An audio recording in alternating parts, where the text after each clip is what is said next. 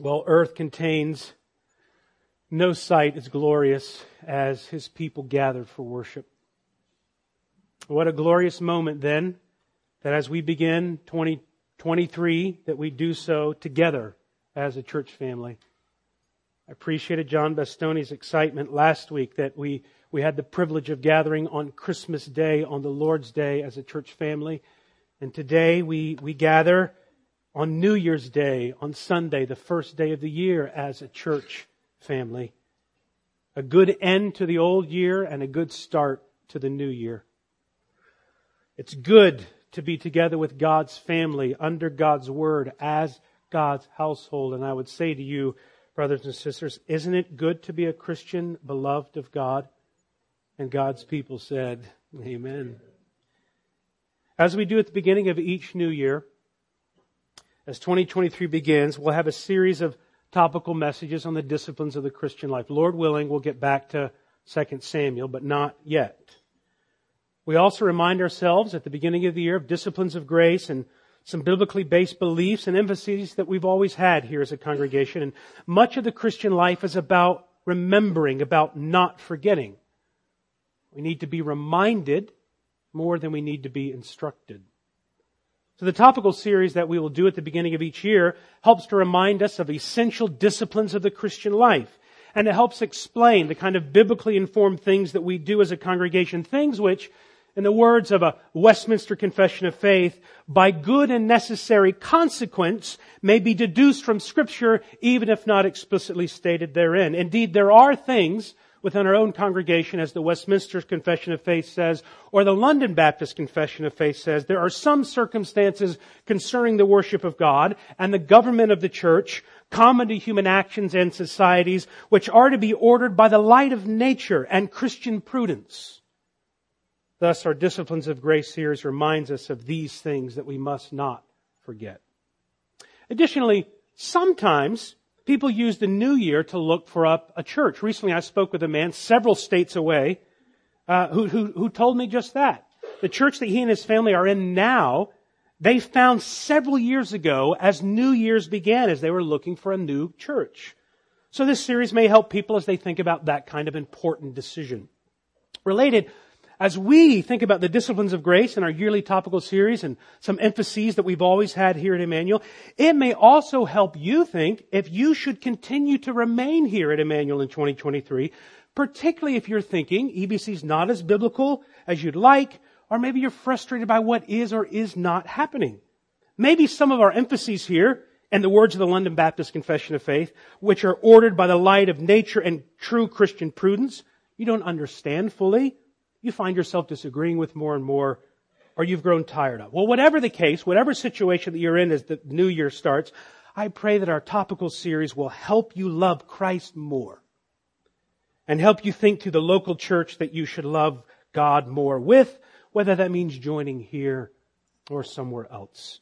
In a word, I hope that this annual topical series does one thing this new year. I hope it helps. I hope it helps you love God more. I hope it helps you love your church better, a church full of believers just as perfect and as lovable as you are. Now listen, we are blessed with good gospel preaching churches in the upstate. We were planted 18 years ago by one of them. I prayed for Heritage Bible Church this morning. We pray for many churches in our area, and some of them we could commend that you would join. As one person explained, I'm quite certain that our church is not the best place for everyone. Some may find it too small, some too big. I've not heard that a lot, but maybe you find it too big. Some may find our leadership too autocratic or passive, or that they only pick their friends. Some find your spiritual environment too exhausting. Some find it bland, too organized, or too organic. Some may find other things. One of my roles as a pastor is to shepherd every guest and every member to the greenest pastures, even if it means shepherding someone to another faithful church or to be more faithful here to this congregation.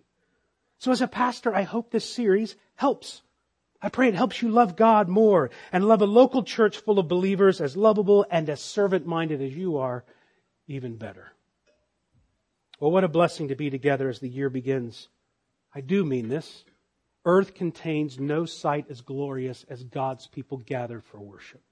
We are the visible display of God's glory to each other and to the world. I don't know about you, but my heart was helped this morning hearing you pray and then hearing you sing. I think two illustrations come to mind. There's a coal. A coal separated from the fire quickly loses its glow and it dies out. You know how the coal gets its fire back again? By being put back together with other pieces of coal. That's what corporate prayer, that's what corporate worship did for me this morning.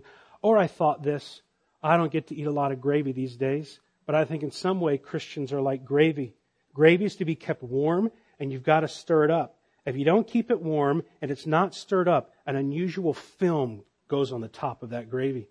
And then it becomes a brick and you can't use it. Now you know what our gatherings do each Lord's Day? They stir our hearts up. They keep film from going over the top so that you're not hardened by the deceitfulness of sin. And I want to tell you, church family, you did that for me this morning. Thank you. Well, if earth contains no sight as glorious as God's people gathered for worship, then my question this morning is, who stands at the center of our worship in 2023? And the answer, of course, is what every Sunday school answer is. Jesus. Jesus stands at the center of everything. And if you don't love Jesus, and if you don't know Jesus, you aren't as spiritual as you think you are. If you don't love Jesus, if you don't treasure Him supremely, then you're not a Christian. The love of Christ is the gravitational force that not only saves us, but it actually keeps us.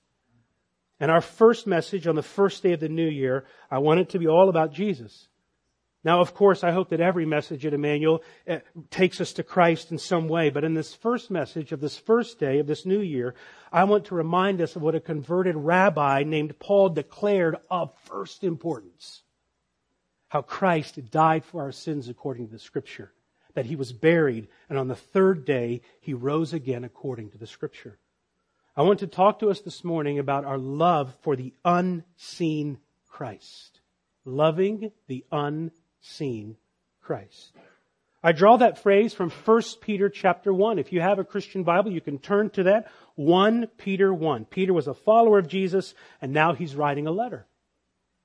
Peter followed Jesus long enough to deny Him, and then he lived long enough to be restored by Him. And that Peter, who saw Jesus, wrote to a group of believers who never had seen Jesus. Peter was there when he said to Thomas, Thomas, you have believed because you've seen me, but blessed are those who come to believe in me who have not seen me. And now Peter's writing a letter to people scattered over all kinds of cities. And Peter's writing a letter to encourage believers for their love for Christ. And he possibly remembers that blessing that his Lord gave because Peter's saying, I'm encouraging you because you're loving Christ whom you have never seen. Peter wants to encourage the kind of believers whom Christ blessed. People who love Jesus but have not seen Him. So this morning I want to talk to us in kind of a textual, topical way about our love for the unseen Christ.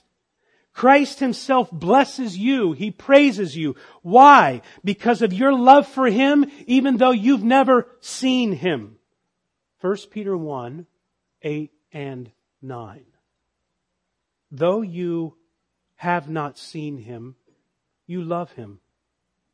Though you do not now see Him, you are believing in Him and rejoice with joy that is inexpressible and filled with glory. This is the word of the Lord. My title this morning not only comes from 1 Peter 1, 8, 9, but also from a Puritan pastor named Thomas Vincent. I think it was 1677 that Thomas Vincent wrote a little book based on this text in 1 Peter 1, 8, 9. And his title for that booklet is this: The True Christian's Love for the Unseen Christ. If you're looking for a book this year to take in slowly like a good cup of coffee, or to chew slowly like a good cut of steak, then I commend to you Thomas Vincent's little book, The True Christian's Love for the Unseen Christ. So let's think this new year of Christ. whom you love, though you have not seen him. I hope that will be the theme of your life and your song this year. What theme? That in the morning when you rise, you will say, give me Jesus.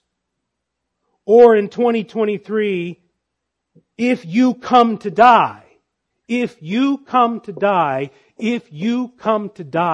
will say, give me Jesus. Give me Jesus. You may have all this world, but give me Jesus. Jesus is the sweetest name I know. Fills my heart and soul and every longing and keeps me singing as I go. Jesus, give me Jesus. So, Peter is writing to a group of distressed believers, distressed by diverse trials. You're in 1 Peter 1. We just read the text. What I hope to do in the next few moments is to gather up a few meditations about Christ, like gathering individual flowers and then putting them into a beautiful bouquet in a vase. Or, this has been on my mind a lot, I hope this morning to fill the charcuterie board of your mind with some choice meditations of Christ, whom you love, though you have not seen. Well, before we feed on the charcuterie board of Christ, let's set the tablecloth. Let's get out the vase before we put in the flowers. So what's the general setting of this letter? What's the context of this encouragement that he gives to these believers? Well, look at 1 Peter 1, if you have your Bible, and verse 6. Here's the context. In this hope of Christ raised from the dead, in this you rejoice, though now for a little while, if necessary, you have been grieved by various trials. If you have been, or you will be grieved by various trials, then you know why Peter is saying this, writing this letter. The Christian faith is not blind to suffering and trials, but a true follower of Christ, Peter is trying to tell them, is never defined by his suffering or defined by her trauma. The only trauma that identifies a true Christian is the cosmic trauma that Christ endured on the cross, so we can be forgiven of our trauma that caused Christ his death and of our cosmic treason against the Father. The just one suffered in the place of unjust ones, Peter writes, so that Christ can bring us to God, 1 Peter 3:18. Our wounds don't define us in our trials, but Christ's wounds do. By His wounds we are healed. The chastisement that brought us peace was upon Him, and we have been born again to a living hope. So Peter writes to believers distressed by diverse trials. He's not blind to their suffering, but he reminds them of something and someone greater than their suffering. In verses 6 and 7, Peter speaks to them of what Wayne Grudem calls the horizontal problem of trials in their lives, the problems of life in a society that doesn't love God.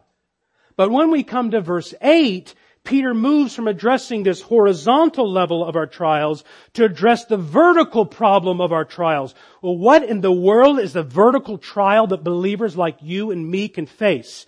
Here it is, the absence of Christ. Not seeing Jesus is a kind of trial. In other words, Peter's acknowledging that there is a kind of trial that many Christians face. And what is that trial? Well, Peter and Thomas saw Jesus and they believed. Christ physically showed up to them in their trial. But now these believers, similar to you and me, are grieved by various trials. And one of these trials is this. I just wish that I could see Christ like you did, Peter. If only I could have seen Jesus and seen and touch His side and His hands. We wish that Christ would with us physically like He's with you. Then we would know that we're not believing in something fake. The context of 1 Peter, his own words admit that not seeing Jesus is a kind of trial for the believer. Like Job, sometimes a believer calls out in his or her suffering, "Oh, that I knew where I might find Him, that I might stand in His presence," Job 23:3. The absence of Christ is at times a trial for a believer. But Peter's encouragement is to keep their love and their trust in Christ. That even though, he says, you have not seen Christ, you love Him. Here again are the words of Job. Here's what Peter is commending them for. Though He slay me, yet will I trust Him. This is love for the unseen God. Or the words of Hananiah and Mishael and Azariah, Shadrach, Meshach, and Abednego, when they were about to be thrown into the fire, they said, our God whom we serve is able to deliver us from the burning furnace. But if He does not, be it known to you, we will not bow at the cultural marketplace of your idol. That was love for the unseen Christ. So this context of 1 Peter tells us a remarkable fact about true believers of all ages. That true believers are those who have love for Christ even though they've never seen Him yet. That not seeing Jesus is no hindrance to your love for Jesus. True Christians love Jesus no matter what the cost. And the cost of loving Christ, this kind of trial, shows your true love for Jesus. Thomas Vincent called his book, The True Christian's Love for the Unseen Christ. If you don't love Jesus, you're not spiritual, not how much you think you are. Thomas Vincent puts it like this as he opens his little meditation. Without love to Christ, we may have the name of Christians, but we are wholly without the nature of Christians. We may have a form of godliness, but are wholly without the power of godliness. If you don't have love for Jesus, you have the name of Christian, but you don't have the nature of a Christian. True Christian love loves Christ, even the unseen Christ. Love is the going forth of the heart unto the object that's beloved, even when the object is gone for a time. Can I put it like this? Set in this context of the opening verses, Peter says that trials of all kind that you face do something to you. They do something in you. Peter, what are you telling me these trials are doing in me? Well, look at verse 7. The trials prove the genuineness of your faith. They reveal the proven character of your faith. Trials reveal true faith. They authenticate your faith. In other words, you believe, and your love for the unseen Christ shows you that you really are a believer. Your faith is true. It's not in vain. Why? Because though you have not seen Him, you love Him. Not seeing Him is in a trial. But you reveal that His love has really taken hold of you because you love Him. So love for the unseen Christ reveals the valid nature of our faith. If you love Him, but you have not seen Him, Jesus says, blessed are you. True believers are those who love Him no matter what, even if they haven't seen Him. And the way out of this dilemma towards, here's this gap between I haven't seen Jesus and I'm struggling with this trial. The way out of the dilemma is to use the very thing being tested in the trial, which is your faith in Christ. That's the rest of verse 8. Though you have not seen Him, you are loving Him. Though you do not now see Him, you are believing in Him. You are believing in Him. One commentator explains that word translated believe has the idea of trust or rest one's confidence in or depend upon. And look, eyes on the text, it says believe in. So the believing in is this intimate, personal, into Jesus. It's not believing in, but believing into Jesus. So here's the strong personal involvement in the act of believing that causes somebody to rest oneself in Christ and sing in joy and in sorrow, Jesus, I am resting in the joy of who you are. I'm finding out the kindness of your loving heart. I will rest. I will depend. When our love and trust rest in Christ, even in trials, what happens? Well, Peter tells you what will happen, that your love will well up into a joy that's inexpressible and full of glory. In other words, you can obtain in part the joy of your salvation that you receive in the fullness of heaven. You can experience that now. Maybe think of it this way. There's a joy of Christmas morning that comes as you wait for Christmas morning. There is joy that you have of the wedding before the wedding day comes. My point is simply this. It's possible that the full future joy of Christmas Day or a wedding day can settle into your heart now. And Peter's saying that's what happens to believers in the midst of trials. What is that? That when our love remains in Christ, whom we cannot see, when we continue to actively trust and depend and treasure Christ, then the joy of heaven can be in us before we are in heaven. That's what was said of Richard Sibbes, the Puritan who wrote the book, The Bruised Reed. It was said of Sibbes that heaven was in him before he was in heaven. And Peter is saying it's possible for believers to experience joy inexpressible and heavenly glory now. How? By our ongoing love for the unseen Christ. By our active, abiding trust in Him. And the more we trust in Him, the more we know His love, our hearts can be full of joy and glory inexpressible. And we can even begin to receive, to obtain the salvation of our souls. Now, haven't you seen that at least in times in your lives that you've experienced a kind of joy and a peace, and you've experienced God's love for you? Haven't you known those times? Don't you wish you did more? We sing songs like we have and we want to. Jesus, Jesus, how I trust Him, how I proved Him o'er and o'er. Jesus, precious Jesus, oh for grace to trust Him more. So let the context of this letter and of these two verses encourage you first to know, beloved, your faith is not in vain. And then let it encourage you to grow in your love for Christ, to grow in your faith. Because your love for the unseen Christ proves the genuineness of your faith. May I put it this way? You can have all your other New Year's goals, but give me Jesus. You can have this old world, but give me Jesus, whom having not seen, you love. And you can trust. I will treasure. I will trust you, Jesus. And how could I not? I love you first because you first loved me. I love the unseen Christ. Indeed, I can say, blessed be the God and Father of our Lord Jesus Christ, who according to His great mercy caused me to be born again through a living hope to the resurrection of Jesus from the dead. In this you rejoice and your love grows. Yes, I love Him who I have not seen. I will make Him my treasure because He first made a wretch like me His treasure. There's the tablecloth. There's the vase. Now with that in mind, I want to give you 5 statements for your meditation. 5 flowers. 5 pieces of meat or cheese or nuts to put on the charcuterie board of your mind. Because here's why. If love for Christ shows that our faith is authentic, we need to make sure that we have true love for the true Christ.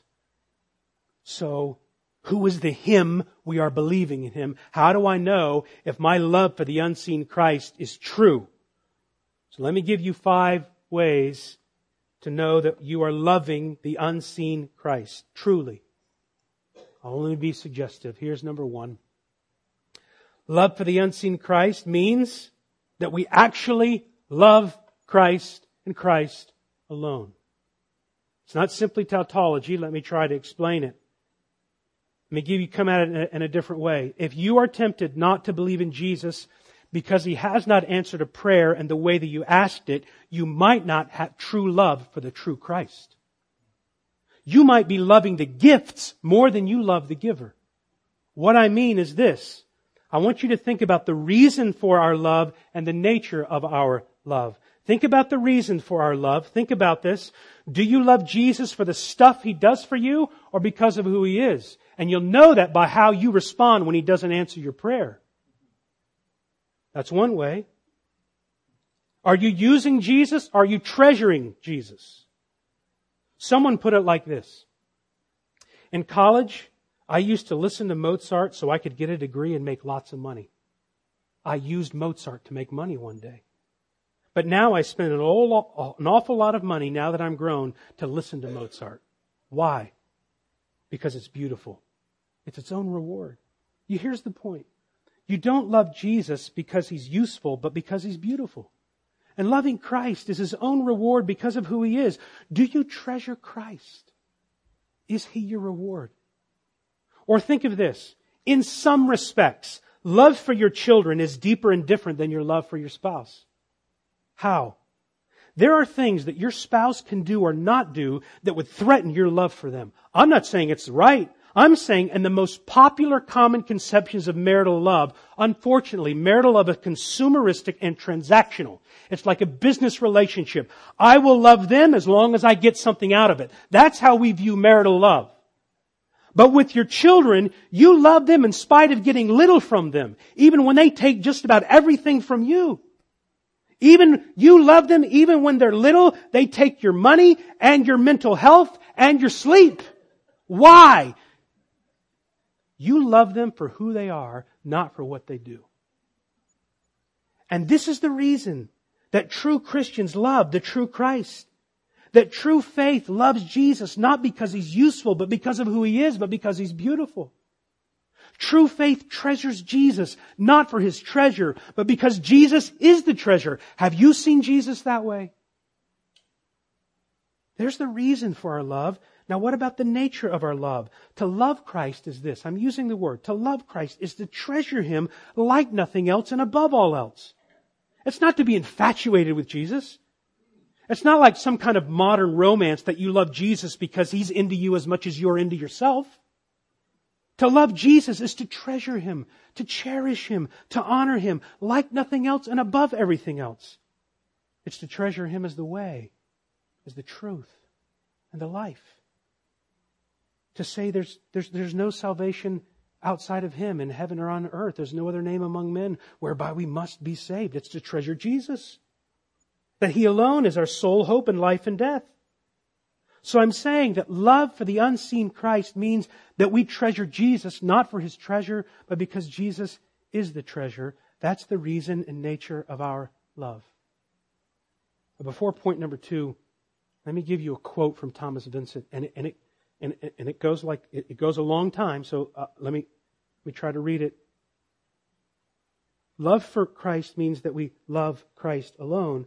He says, love is the going forth of the heart unto the object beloved. And the love which true Christians bear unto Jesus is a grace wrought in our hearts by the Spirit, whereby, upon discovery and believing apprehensions of Christ's infinite loveliness and excellency, of His matchless love and grace and mercy, hearts go out towards Him. An earnest desire for union with Him and communion with Him, wherein they take, here's the key word, chief delight.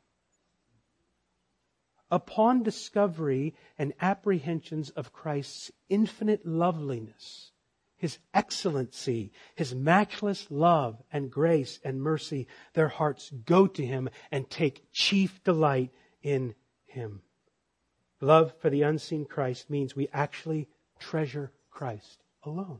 Second, love for the unseen Christ is a love for His person.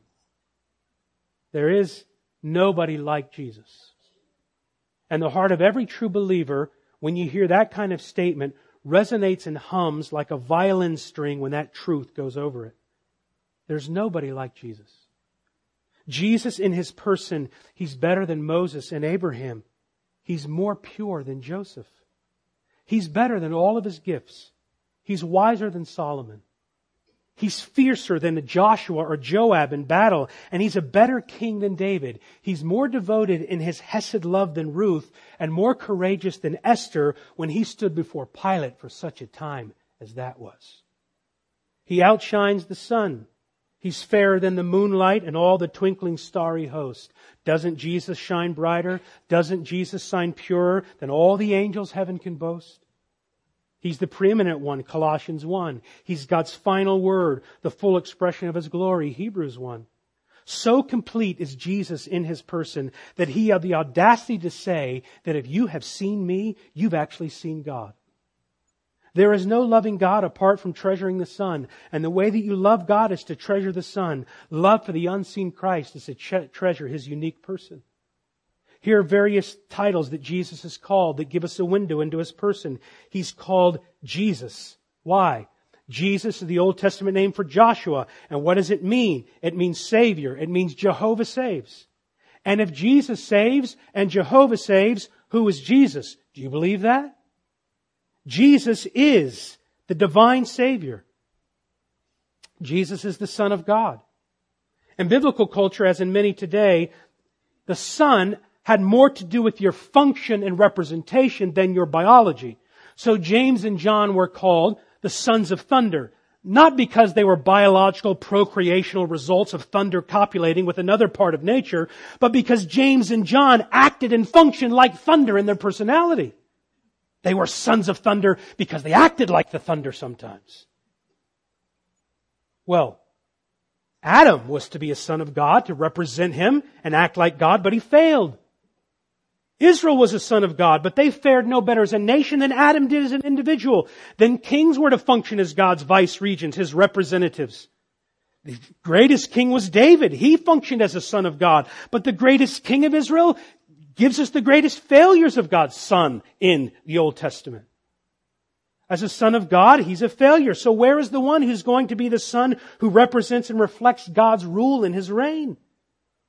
Well, here comes Jesus Christ of Nazareth coming up out of the waters at His baptism, and the heavens open, and the dove anoints, and the Holy Spirit to anoint Him. And God said something finally. He said of no other son, not of Adam, not of Israel, not of David, ever. What did He say? Here is my what kind of son? Beloved Son, in whom I am pleased. No, in whom I am well pleased. To love Jesus is to love Him as the perfect representation of the Father. To love Him as the Savior, the divine Savior, the Son of God, that He's the regal and real representation of the Father, that all the Father did, Jesus did. And to believe in Jesus as the Son of God is to have life through His name. To love Him as the Savior, the Son of God. It's also to love Him as the Son of Man in His person. Now you and I tend to think that when you hear the phrase Son of Man, it refers to Jesus' humanity. That He was fully God and fully man. Now this reality is certainly true and taught by the Bible, that because Jesus is fully God, He can eternally pay for your sin. And because He's fully man, He can be your representative and take the penalty for our sin.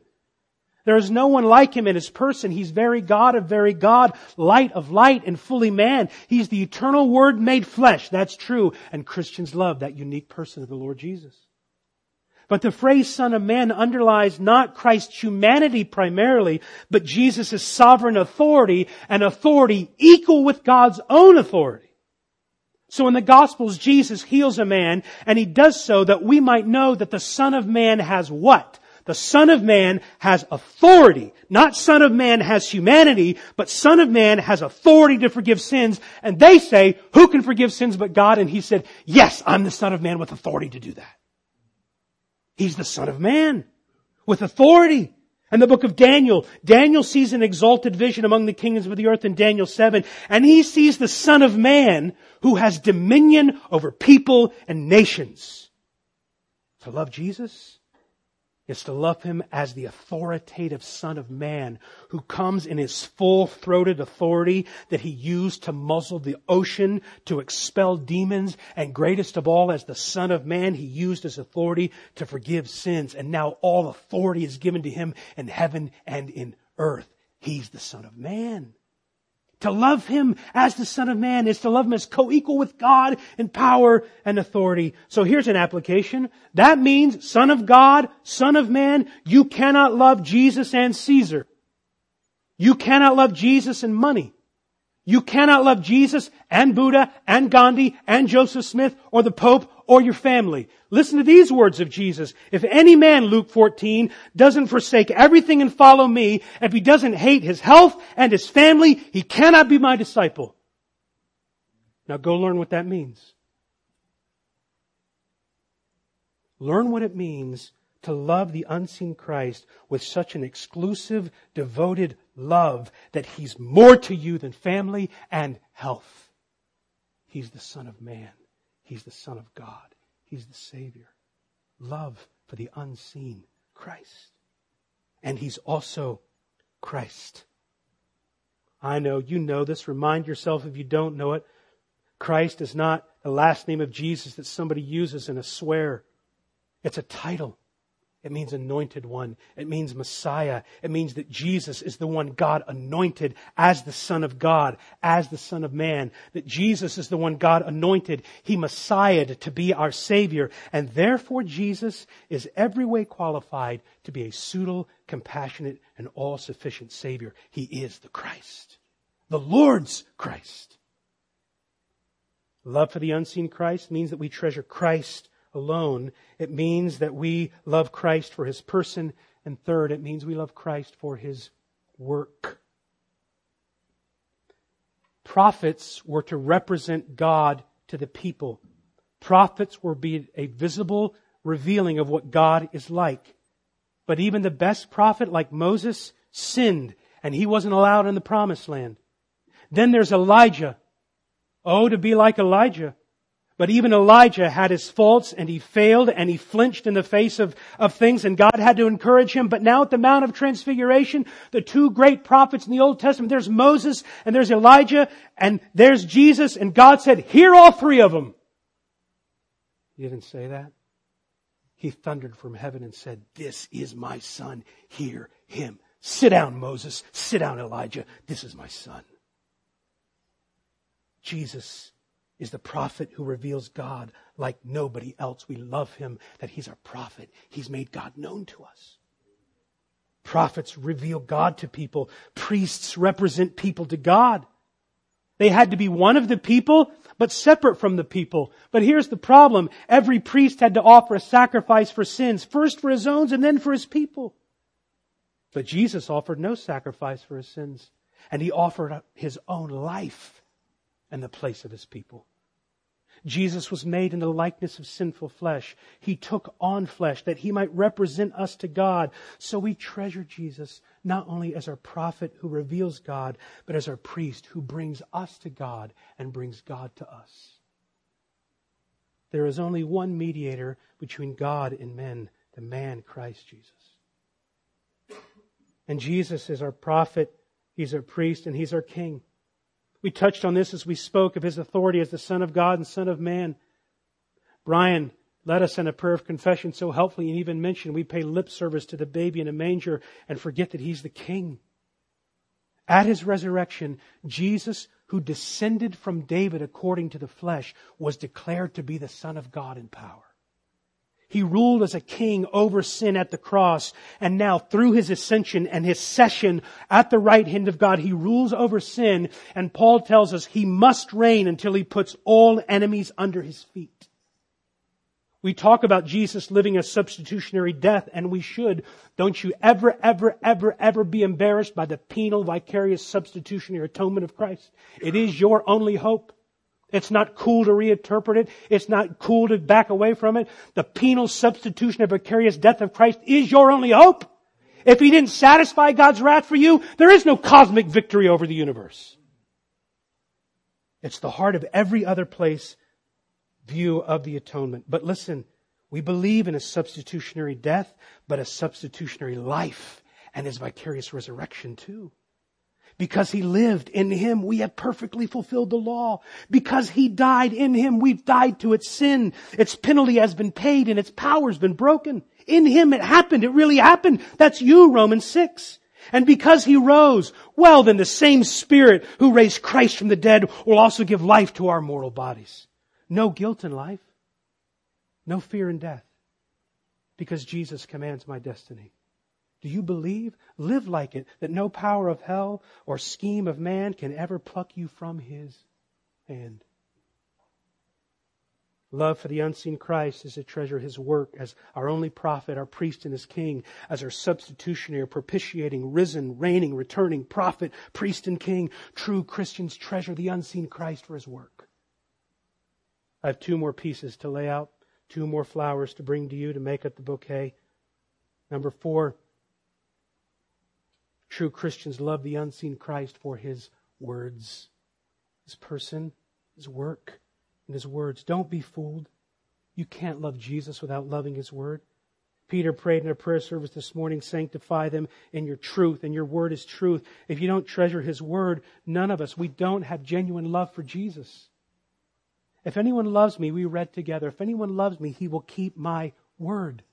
If you love me, keep my commandments. Elsewhere, Jesus turns up the pressure like this. He says in Luke 9, if anyone is ashamed of me and my words, if you're ashamed of me and my words, I will be ashamed of him before my Father who is in heaven. Love for the unseen Christ means that we treasure His word, every part of it. And if you're really reading the Word, there are parts of God's Word that will always be contradicting parts of your personality and your culture. Or you're not reading the real Word. The parts of our personalities that we like and don't like. The parts that our culture appreciates. The parts that our culture calls us bigots for believing. Love for Jesus is loving His Word. Sweetly and humbly, but truly. His word, I'll just go through Ephesians. His word about gender is male and female, about greed and gluttony. His word about husbands as loving heads of the home and wives intelligently submitting to their husbands. His word about parents with the primary discipling responsibility in their kids' lives. Of fathers not provoking their kids to wrath. Of children obeying their parents. His word, Hebrews, of not forsaking gathering for worship and not adding a word to His word. Love for the unseen Christ is to love the word of Christ. Every word of Christ. No matter how important you think it is, you should want to believe every word that's in the Bible. Love for Christ is not to be embarrassed, but to humbly submit to it. So if you ever think to yourself, or you ever hear somebody saying, I'm rolling down the windows of my life and I'm throwing out everything but Jesus, they're not acting like John Knox or Martin Luther, reforming the church in line with God's word. They're about to throw Jesus out with His word. To love the unseen Christ is to love His word. You know what happens when you love His word? Here's the Hebrew. Oh, the happinesses of the man who meditates on His word day and night. Blessed is the man. No. Oh, the happinesses of the man who meditates on his day and night, because he will be like a tree with roots dug down deep and wide, planted by the rivers, whose life will be a blessing, always giving fruit, and his leaf shall not wither. Your life, like the tree of life in the garden and the tree of life in Revelation, your life will be a life-giving tree if you meditate on God's word day and night. Do you love His word? Do you love the unseen Christ? How could we ever be embarrassed by the word that gave you life? His word gave you life. And not only was the shock pedal that woke up your dead heart, but now it's the oxygen pumping into your soul. It gives you life. It gives you life. Finally, love for Christ is a love for His people. Aren't you glad that God didn't call you to follow Him by yourself? I'm an introvert. I like being alone, but it's not good for me to be alone. And God didn't make you to be alone. A coal apart from the fire will die fast. Gravy apart from somebody stirring you up becomes congealed and no good. I mean, a dishwasher won't even clean that thing out sometimes. The garbage just goes, aren't you good? Aren't you glad that God gives you His people to help you love Him more? You can't love Jesus without loving His word. You can't love Jesus without loving His people. You know, about 10 years ago or so, I don't know, it was common to say, I love Jesus, but not the church. And it kind of caught traction for a while until people started analyzing it biblically. So many people saw the falsity of that kind of statement and then they stopped saying it. But now it's popular because people have learned their lesson. They won't say that, but they'll say something like this. You know, the church has disappointed me. It's such a part of the problem that I'm now going to follow Jesus apart from the church, and my life has never been better. You know, there's an old sitcom. Don't come at me with I shouldn't use this illustration. I mean, listen, The Cosby Show. I love The Cosby Show. And there was a scene in The Cosby Show when Theo, you remember his son, and Theo's getting bad grades, and Dr. Huxtable is saying, you're getting bad grades, and Theo goes, you know what? You're a doctor and Mom's a lawyer, and maybe I don't have a brain like you, so you should just be happy with how I am. And the sitcom people clap, and a modern sitcom, that would be the end of it, and Dad would be dumb, right? But Dr. Huxtable looks at him and says, that's the dumbest thing I ever heard. No wonder you get D's in everything. To say that you can love Jesus apart from the church, no wonder you get D's in everything. Of course, churches and people, pastors like me, congregants like you, can hurt people deeply. Read the 7 churches to Revelation. Read the letters to Corinth and Galatia. No one grieves more over the failure of local churches than Jesus. He calls churches to repent and even calls them to lovingly use church discipline for serious unrepentant sin of doctrine or divisiveness or of lifestyle. And yet, knowing more about the sins of His churches than any discernment tweeter out there, Jesus still loves the church, the global church. And when He criticizes the church, when He criticizes His people going into Jerusalem, He does so weeping. Oh, Jerusalem. Oh, Jerusalem. Jesus loves the church. Paul even said to those tearing down Corinth, writing their social media posts saying, I survived Corinth. He used this phrase, Corinth is, are you ready for this? Corinth is the church of God. And whoever takes down God's temple at Corinth, God Himself will take that person down. What is the point? To love the unseen Christ is to love His people. It's to love local churches. I had some of these things written down, and Brother Nate prayed many of these things in his prayer of, I don't know, his confession or thanksgiving, but what it means is we should be slow to take offense, yet mindful of the rules of our Savior to secure reconciliation without delay. We should work to guard the Spirit-given unity, which may mean, I mean, everything's more complicated with social media, but it may mean that you'll guard the you'll guard the Spirit-given unity by thinking, should I really post this? Should I really reply to this? Because you're not your own. You are bought with a price.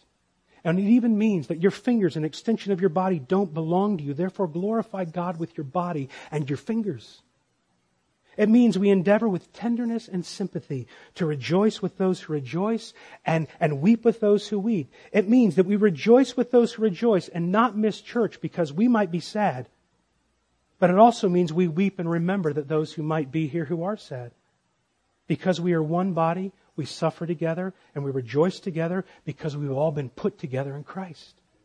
We're the people of God. We're chosen. We're holy. We're elect. We're beloved. We're a royal priesthood. We're destined for the light. And we should love and live like it because we are a congregation of baptized believers who've been raised to walk in the newness of life. Beloved, don't you know how much Jesus loves you? Don't you know all He did that you might be His child? Now think of this. Don't you know how much He did so that we might be His family? How can I now dishonor the ones that you have loved? It didn't simply cost Jesus to save you. It cost Jesus to save us. His banner over us is love. And with shield of faith and belt of truth. His word is truth. We stand against the devil's lies. So I want to say to us, let us be a people this year who treasure Jesus, whom we have not seen. He is our Savior. He's the Son of God. He's the Son of Man. He's our perfect prophet, our sympathetic priest, our reigning King. And He loves you so much and our church so much that He gave us His Word to guide our roving feet. And He gave us people to remind us of how much He loves us and our need for His love. So love for the unseen Christ is to love Him in His person, in His work, in His Word, in His people. It's to treasure Him. And when you live this way, 1 Peter 1, 8 and 9, Wayne Grudem explains it this way, we can have the joy of heaven before heaven, experienced now in fellowship with the unseen Christ. Let's love the unseen Christ because we've been born again to a living hope.